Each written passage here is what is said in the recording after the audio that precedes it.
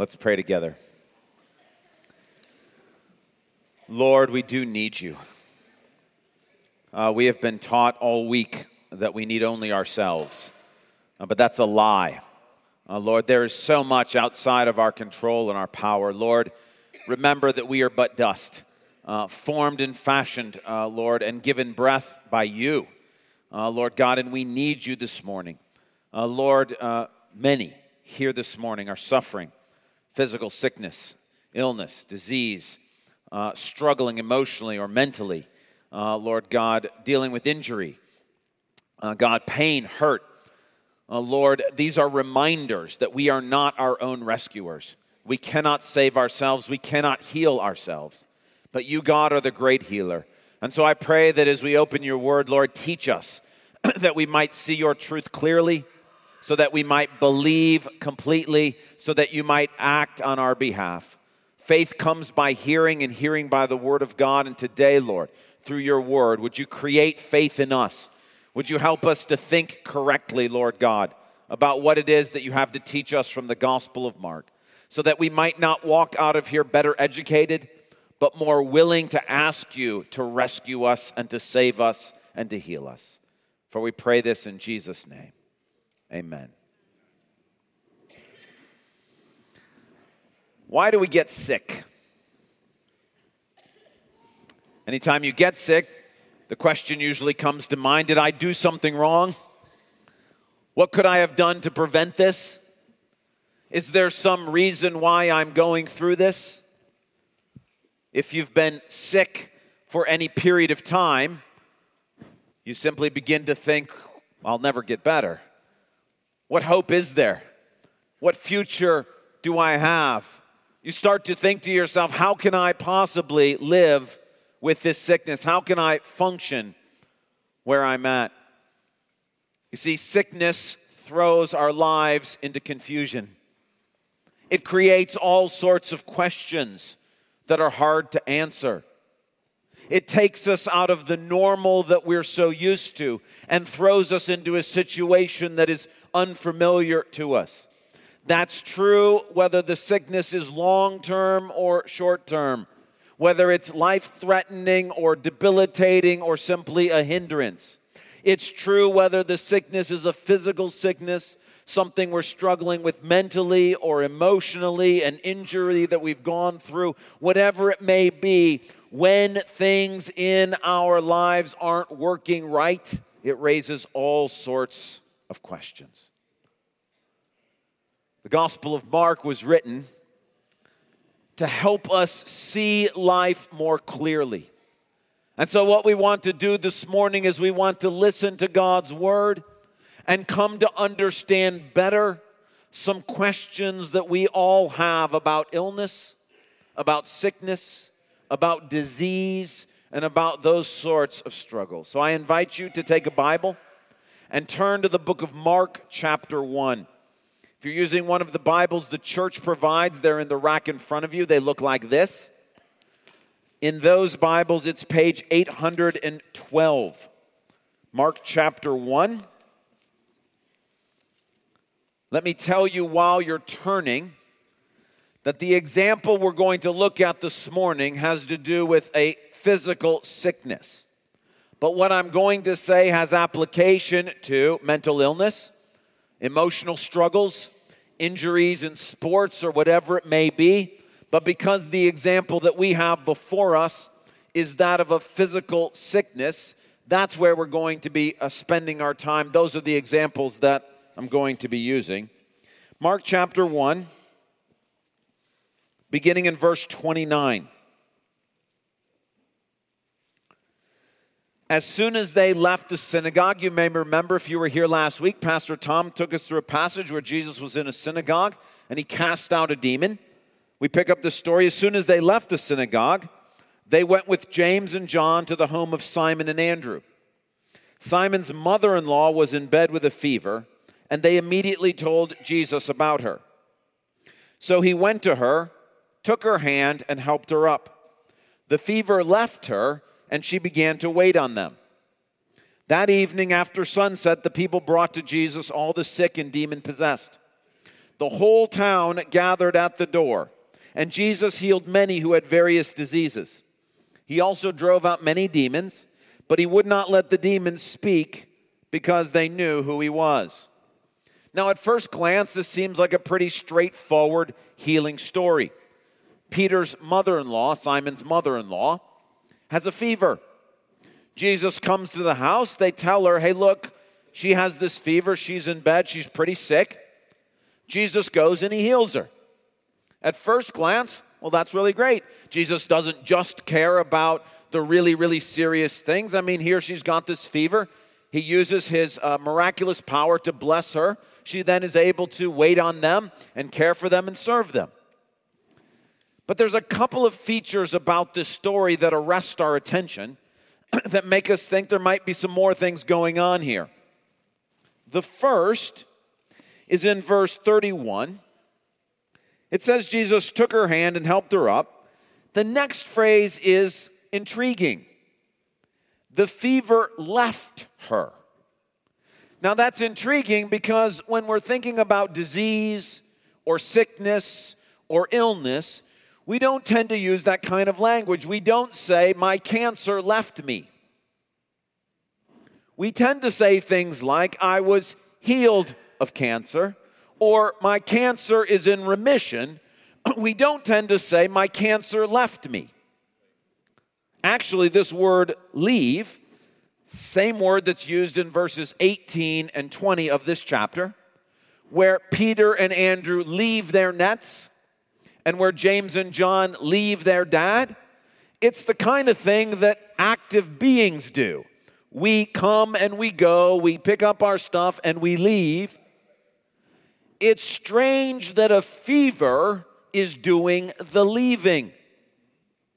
This gets even more strange when we hear Luke's version of this exact same story in Luke chapter 4, verses 38 and 39. Jesus left the synagogue and went to the home of Simon. Now Simon's mother-in-law was suffering from a high fever, and they asked Jesus to help her. So he bent over her and did what? Rebuked the fever, and it left her. She got up at once and began to wait on them. Again, we don't normally say things like, well, I went to the doctor and he rebuked my cancer. Rebuking is something you do to that which has an active agent, which has willpower, which is able to understand a rebuke. Here, Jesus is rebuking a fever. Back in Mark's version, after the fever has been rebuked and the fever has left, we're then told that a whole bunch of people lined up and Jesus healed them and cast out demons. Rebuking is language that normally goes with impure spirits. And here, right after he rebukes a fever, we got a line of people that have problems. He heals some and casts out spirits out of others, but we're not really told which is which, and we're meant to see these as having some overlap between the two. They're distinct, but there's some overlap, which raises the all-important question. What is the role of sin and spiritual warfare and demonic oppression and darkness in the physical sicknesses that we all experience? What role does sin and Satan play in our illnesses, in our struggles, in our injuries? This story raises the question, there seems to be some connection between a fever and spiritual warfare. And so this morning, I'd like to talk through that issue and try to answer that question. What is the relationship between sin, Satan, darkness, and spiritual warfare, and the physical illnesses, sicknesses, and diseases we all experience and struggle with? In order to answer that question, we need to do more than just look at this one passage, because I would like to give you an answer to that question that helps make sense of all the passages in Scripture that talk about sickness, and sin and those sorts of things. And so what I'd like to do is I'd like to map this out for us. You have this in your notes. We're going to put it up here on the screen. There is a spectrum when it comes to sickness as to what role spiritual things like sin and demonic forces play in what we experience. And to map this out, I want to take this story, and I'm going to put it sort of right there in the middle of the map. That's Mark 1, Peter's mother-in-law having a fever that Jesus heals. But now, to fill out the rest of this map, I have the passages on the screen. Consider John chapter 9. John chapter 9. This too is a story about Jesus. It says, as he went along, he saw a man blind from birth. His disciples asked him, Rabbi, who sinned, this man or his parents, that he was born blind? That's our question. What's the relationship between sin and blindness? What's the relationship between somebody, whether this person or somebody else's, sinful choices and the physical problem this man is going through? Jesus says, neither this man nor his parents sinned, said Jesus, but this happened so that the works of God might be displayed in him. So if we take that story and we put it back on the map that we had before, I would put John chapter 9 to the left of Mark 1. In Mark 1, there is some indication we've got something spiritual going on with this fever because the fever's been rebuked, the fever leaves, and Jesus is not only healing people, he's casting out impure spirits, which causes us to think there's some connection. It's not clear exactly what it is. But in John chapter 9, it's explicit. There is no connection, no correlation whatsoever between sin and spiritual warfare and what the man is experiencing in his blindness. Jesus is asked this question. His disciples assume there must be some connection. Jesus says, in this case, zero connection. No connection whatsoever. Sin has absolutely nothing to do with the man's blindness. So we're going to put that on our map all the way to the left. Now consider this passage from 1 Timothy chapter 5. 1 Timothy 5, Paul is writing to Timothy, and he says to him, stop drinking only water and use a little wine because of your stomach and your frequent illnesses. So Timothy had some sort of stomach issues. And in the first century, wine was seen as having medicinal properties. And so it was quite common that doctors would prescribe wine to help with stomach problems and those sorts of things. And here, Paul is essentially saying to Timothy, hey, look, you've got a physical sickness. Take some medicine. So if I was going to put that on our map, I would put it slightly to the right of John 9.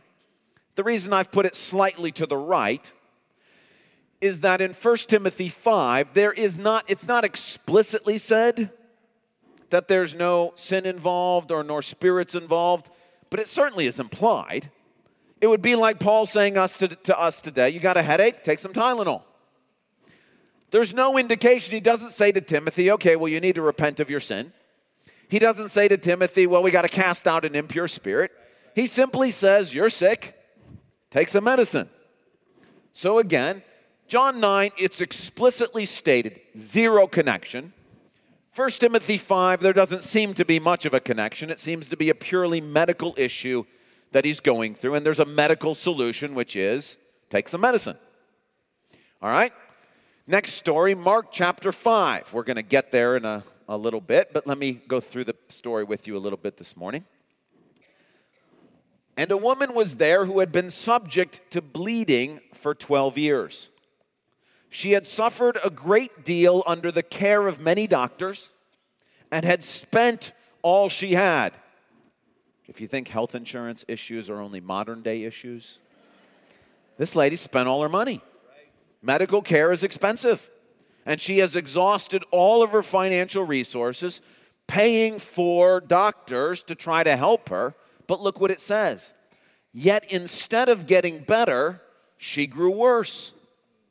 When she heard about Jesus, she came up behind him in the crowd and touched his cloak because she thought, if I just touch his clothes, I will be healed. Immediately her bleeding stopped, and she felt in her body that she was freed from her suffering. Now, if I'm going to map this one onto our chart here, I'm going to put it to the right of 1 Timothy 5, but not quite as far as Mark 1.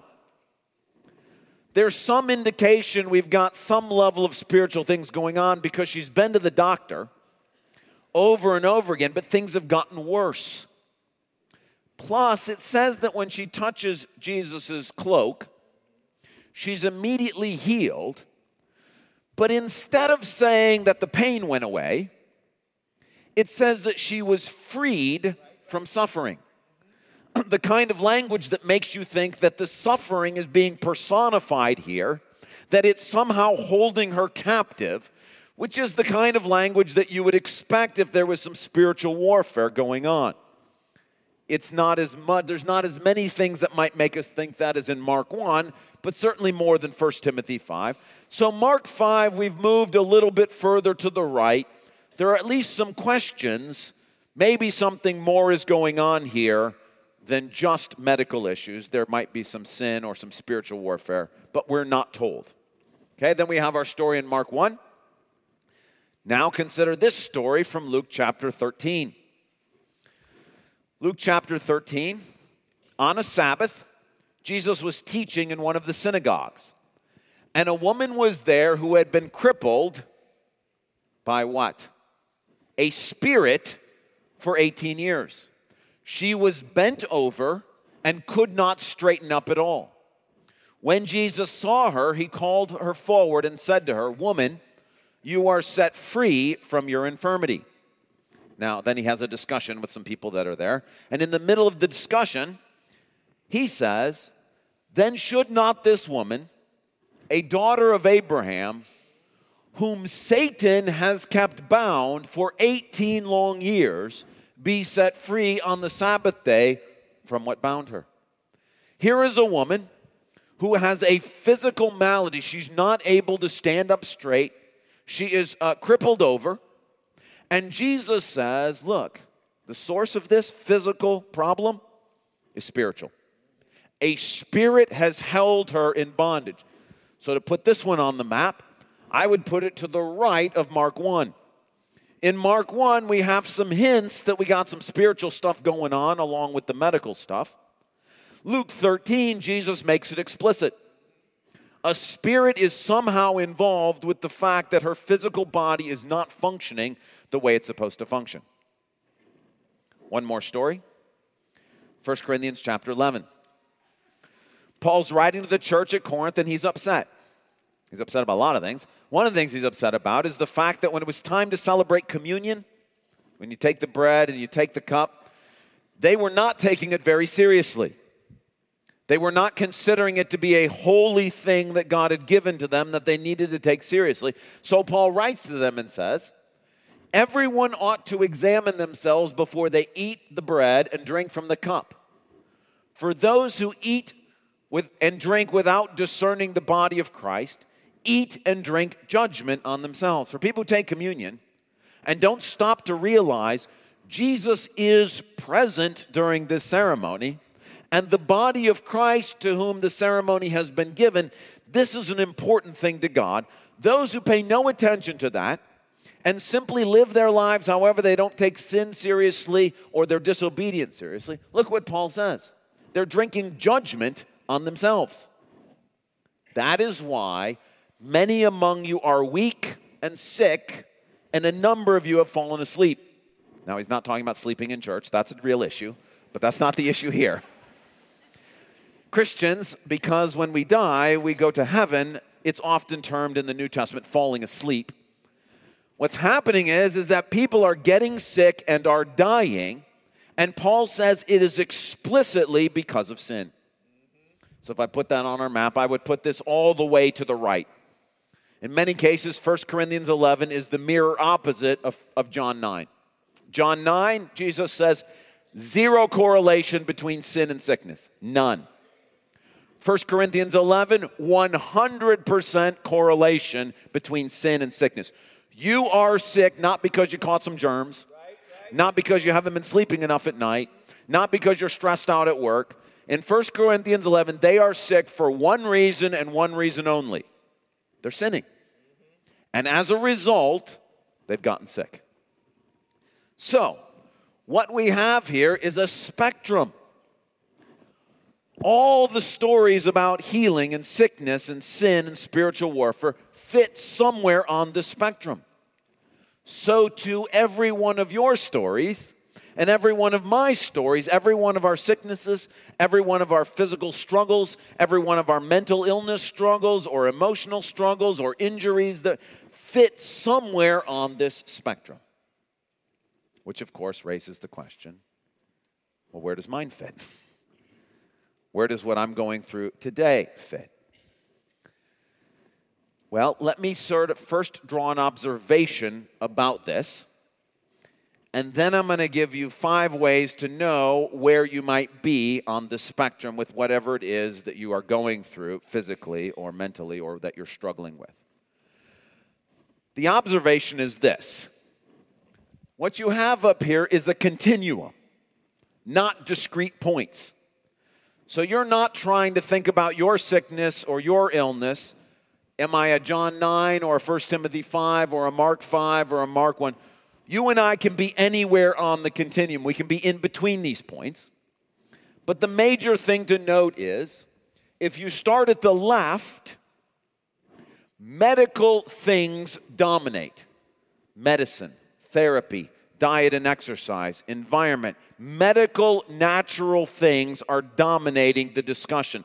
These seem to be the causes. Genetics, those sorts of things. This man was born blind because God allowed his genetic structure to be such that he was born blind. So at the left side, it's the medical, natural causes that are dominating. And as you move from left to right, those simply decrease in how much they are affecting what's going on. Likewise, if you start all the way at the right, 1 Corinthians 11, it is 100% spiritual. Sin could also be Satan, darkness, spiritual warfare. 100% spiritual stuff. And as you move to the left, from right to left, those factors diminish. So it's a continuum. Some of us here are dealing with stuff that is purely medical in nature. Some of us here are dealing with physical sickness that is purely spiritual in nature. Most of us are dealing with things that are somewhere in between. And what we want to talk about now is, how do you map yourself onto the spectrum? Where is what I'm going through, what I'm struggling with? Where do I fit? Well, since we're using medical kind of stuff, let me give you 5 diagnoses that will help you find where you might be on the spectrum. And we're starting with an assumption. And the assumption is most of us, when we get sick, when we get injured, when we have something go wrong, when we're dealing with special needs or whatever it may be, we normally start that it's 100% medical. And that's fine. That's a great place to start. So what these 5 diagnoses do is tell us when it might not be just that. When you might be moving further down the continuum, when spiritual things like sin or spiritual warfare may be more of a factor. Make sense? Number 1 of these diagnoses comes out of Mark chapter 1. I've labeled it church sick. What I mean by that is, in our story, it doesn't seem a coincidence to me that Peter's mother-in-law is getting sick right as Jesus is planning to come visit her. You can think about it this way. Jesus is coming to her house, and she happens to get sick. The modern correlation is we come to Jesus' house, the church, and get sick. The point is, if in your physical illness it seems to flare up right before you're going to come to church, if you find yourself tired all of the time, but it really kicks up right when you're going to come to church, or you're experiencing physical pain that you can't really explain very well, but it flares up right before you're going to start your evangelistic Bible study, or you go through something when you're going to be engaging with God and suddenly the symptoms or the difficulty or the struggle flares up at that time, that's a sign you may be further down the continuum. That there may be more than just medical things going on here. There may be some spiritual stuff that's happening as well.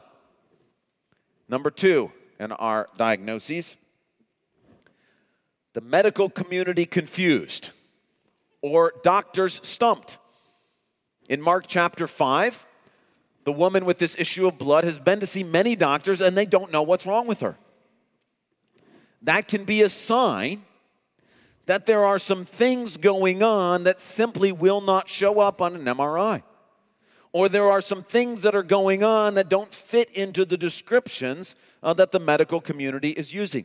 They may be able to diagnose some of the things that are happening, but the more you find that the medical community has not been able to figure out exactly what's going on, makes you think there may be some spiritual stuff happening, and you may be further down the continuum. So that's point number 2. Number 3, prayer makes your situation worse. Now, what I don't mean by this is that you prayed for healing and didn't get healed. That's not what I mean. What I mean is you have some sort of physical issue, perhaps, and you come to the elders for prayer and they pray over you and it gets worse. Or you have all of the ladies in your small group Bible study praying for your sickness, and it seems to get worse. It's not a perfect analogy because he's not actually sick. But in the Garden of Gethsemane, when Jesus is praying, there are breaks in his prayers, and what we find out is that he prays, and then after a cycle of prayer, the spiritual warfare gets worse. He's in more agony, it's more difficult, and if you're in a situation where you've got a physical problem or you've got an emotional issue, you've got a mental issue that you're dealing with, and the more you're praying about it, the more it flares up, please do not stop pursuing the fact that it might be a spiritual issue. That means push all the more into that. That's a sign there's something going on spiritually. Keep after it, you're further down the spectrum. So if when you pray, it gets worse, that means there's something, we haven't figured it quite out yet, but there's something more spiritual that's happening. Number 4, signs of evil. What I mean by this is that if your physical malady or disease or sickness is associated with or comes along with irrational fear, irrational anxiety, irrational discouragement, irrational darkness, that means you probably have something not just medical going on, there's also something spiritual happening as well. If when you are diagnosed with cancer, yes, of course, there is fear that goes with that. But if at some point you experience the overwhelming peace of the Holy Spirit, if you experience, you know what? The Lord's in control. Every day I got to ask him for help. I'm scared every day, but I feel his peace. You probably have a situation that's purely medical. If, however, with your diagnosis there is some form of irrational fear, some form of irrational anxiety that simply will not abate, you probably are further down the spectrum. When the Spirit is present, he brings peace, joy, love, patience, kindness, goodness, endurance. If he's being quenched and is not able to exercise those things in the middle of your struggle, that would say we have medical stuff probably going on, but we also have some spiritual things that are going on. And again, you're further down the spectrum. And then diagnosis number 5. If you feel a level of conviction, spiritual discernment. In Psalm chapter 32, David says, can I have Psalm 32? When I kept silent, my bones wasted away through my groaning all day long. For day and night your hand was heavy on me. My strength was sapped as in the heat of summer. How did David know that God was punishing him, or that he could just feel it? There's a sense when you think about this sickness, when you think about this physical struggle, you keep thinking about the fact that maybe I'm not supposed to be sleeping with this person I'm sleeping with. If you think about the fact that maybe I'm not supposed to be dating this person that I'm dating, if you think about the fact that you're abusing alcohol, if you think about the fact that you've made God a promise about giving him money and you haven't kept that promise, if those things come to mind in connection with your struggles physically, that would make me think you're further down the spectrum. You've got a spiritual issue going on. Likewise, if there's someone in your life who has the gift of discernment, who is able to say, hey, look, I know you've been to the doctor, and I know you've been to the therapist, and I know you're working on diet and exercise and all those things, but have you considered that the fact that bitterness is such a central part of your life, or you're so engaged in being judgmental, that might be a factor in what you're going through? That would make me think, okay, we probably have some spiritual stuff happening here as well. If you have those 5 things, or some of those 5 things, what that tells me, and what that should tell you, is you're somewhere moving this direction on the continuum. Okay? Well, what do we do with this? After all, the story that we just read is a healing story. It's not a diagnostic story. This is not a story to help us to believe that Jesus can diagnose what's wrong with us. This is a story meant to make us think that he can heal us, that he can help us. What should we do when we are experiencing sickness, disease, illness, etc.? Well, as I've given you 5 diagnoses, let me give you 5 treatments. Number 1, and this one is good no matter where you are on the spectrum. It's always the number 1 thing to do, the most important treatment, and it's prayer. You see, please don't make this mistake of thinking God's super involved at this end of the spectrum because it says the word spiritual, and that God's not very involved over here because it says medical. That's false. The whole spectrum is God's. God is the healer, the man born blind who has no sin in his life whatsoever that's caused this blindness, no spiritual warfare. He is just as miraculously healed by God as anybody else on the chart. God is the one who works through that wine to help Timothy's stomach stop causing him so much problem. So please don't think, well, God's at that end of the spectrum and medicine is at this end of the spectrum. No, God is at the whole thing. That's why the number 1 treatment, no matter where you are on the spectrum, even if you can't figure out where you are, is always, always, always prayer. God is the great healer. He heals through medicine. He heals through therapy. He heals through diet and exercise. He heals through casting out difficult spirits. He heals through conviction of sin. He does healing. That's what he does. Jesus died on a cross so that there would be no medical, no spiritual, no nothing that would be beyond God's ability to help us.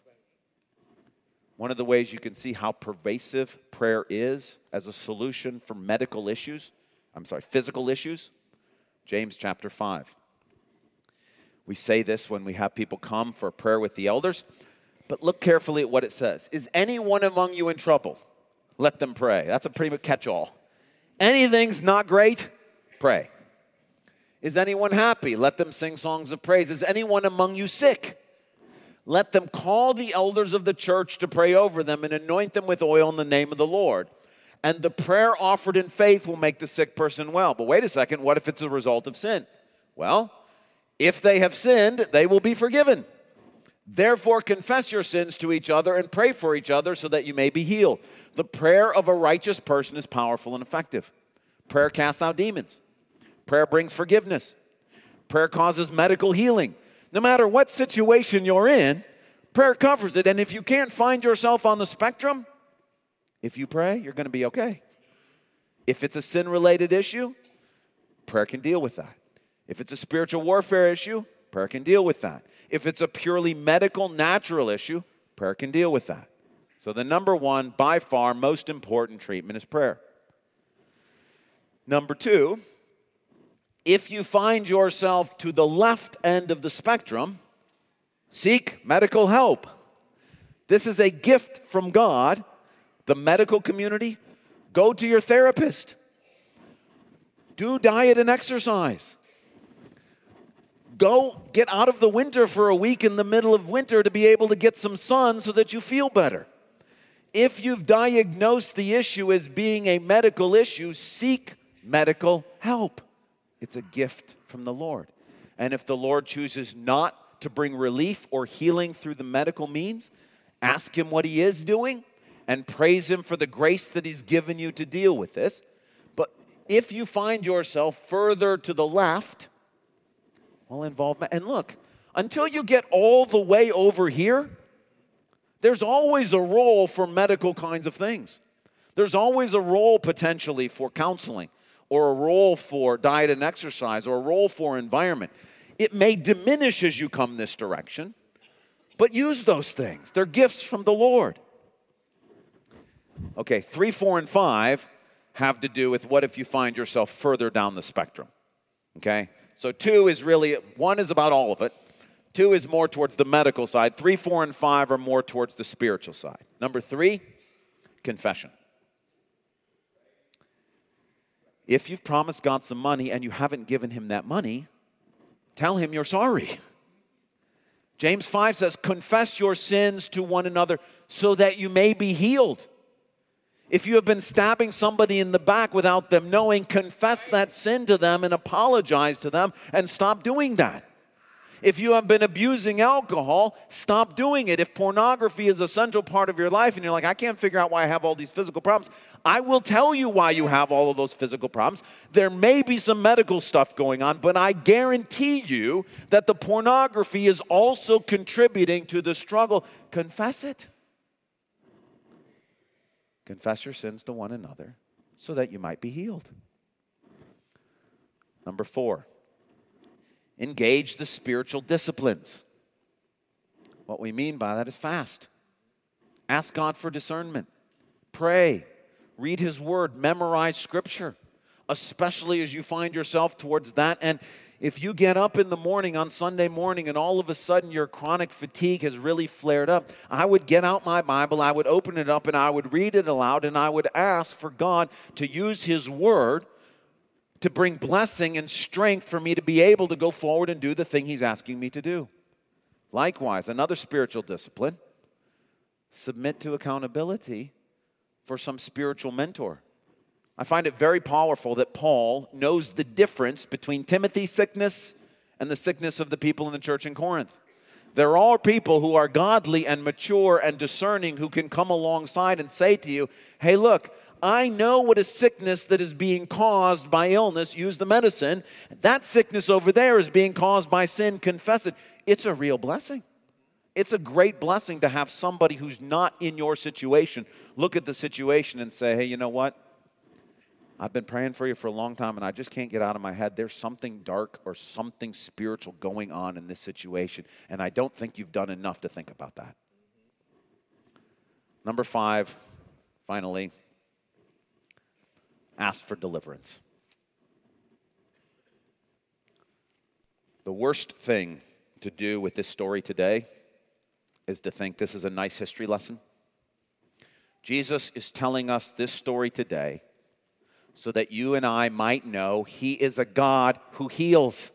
He is a God who delivers. He is a God who sets people free, not just 2,000 years ago in one special case with one fever. He is a God who sets people free from darkness, who forgives their sins, who gives them freedom from the things that they are struggling with. And the point is, ask Him for it. Ask Him to set you free. He died on that cross so that all authority in heaven and earth is His. He can command any spirit. He can forgive any sin. He can heal any disease. And the point is, ask Him. How do I do that? Well, when Jesus was physically present on the earth, you just simply went to visit Him. You touched His cloak. You asked for healing. You got in line. How do you do it today? Well, you go find His body today. Well, where is His body? It's right here. Amen. And this is why we say, look, our elders pray over people in accordance with James chapter 5. There's information about your notes if you need that. Let the elders do what we've been commanded by Jesus to do. We've been given authority, not because of any holiness, but because this is how we set the system up. Submit to that authority. Let the elders pray over you and ask God for healing. If there is darkness in your life, ask people to pray over you for healing, for deliverance in the name of Jesus. Now to close this morning, I don't want you to think that this has been a teaching sermon, and I don't want you to leave here academically informed about a map and diagnosis and treatment. I want you to leave here knowing that our God is a healing God. And so I want you to listen to a testimony from Sarah Heaton, who's one of the members of our congregation, and she wants to share with you, I want her to share with you her story. Come on, Sarah. Come tell us what God's done in your life. Hello. As a child, I was deeply wounded. I was physically, verbally, and sexually abused. I grew up not knowing who I was, thinking that I was only good for one thing, thinking I could not say no, that I was not worth being more than the garbage dump that I believed that I was. I knew God as a child, however, I did not want anything to do with God, as I blamed him for what happened to me, and I couldn't see how a good God would not stop these things from happening. I got involved in drugs, drinking, sex, stealing, lying, manipulating, rebelling, and anything else harmful I could do. I began to cut myself. I attempted suicide multiple times, and I tried to inflict as much pain as possible on myself and anyone who happened to get in my way as a result of how I felt on the inside. I was spiritually dead. I wanted nothing to do with God. I set out to do the exact opposite of what God would have wanted me to do. I was basically living for Satan and the kingdom of darkness and was totally okay with doing his work. This brought about a lot of demonic influence in my life. I began to have health problems. My body was rotting from the inside out. I had a spirit of death attached to me, but I had no idea. I went to doctor after doctor, counselor after counselor, with no success. I had yet to invite Jesus into my life, and I had turned to the world for deliverance. No one could figure out what was wrong. Eventually, I accepted Jesus as my Lord and Savior. I wish I could say my life dramatically changed then, but I still had a lot of old habits and faulty beliefs. I also had a lot of bondage, and I still struggled as I had not fully surrendered my life to him. Over a 15-year period, my body shut down, one system after another. I had 13 doctors.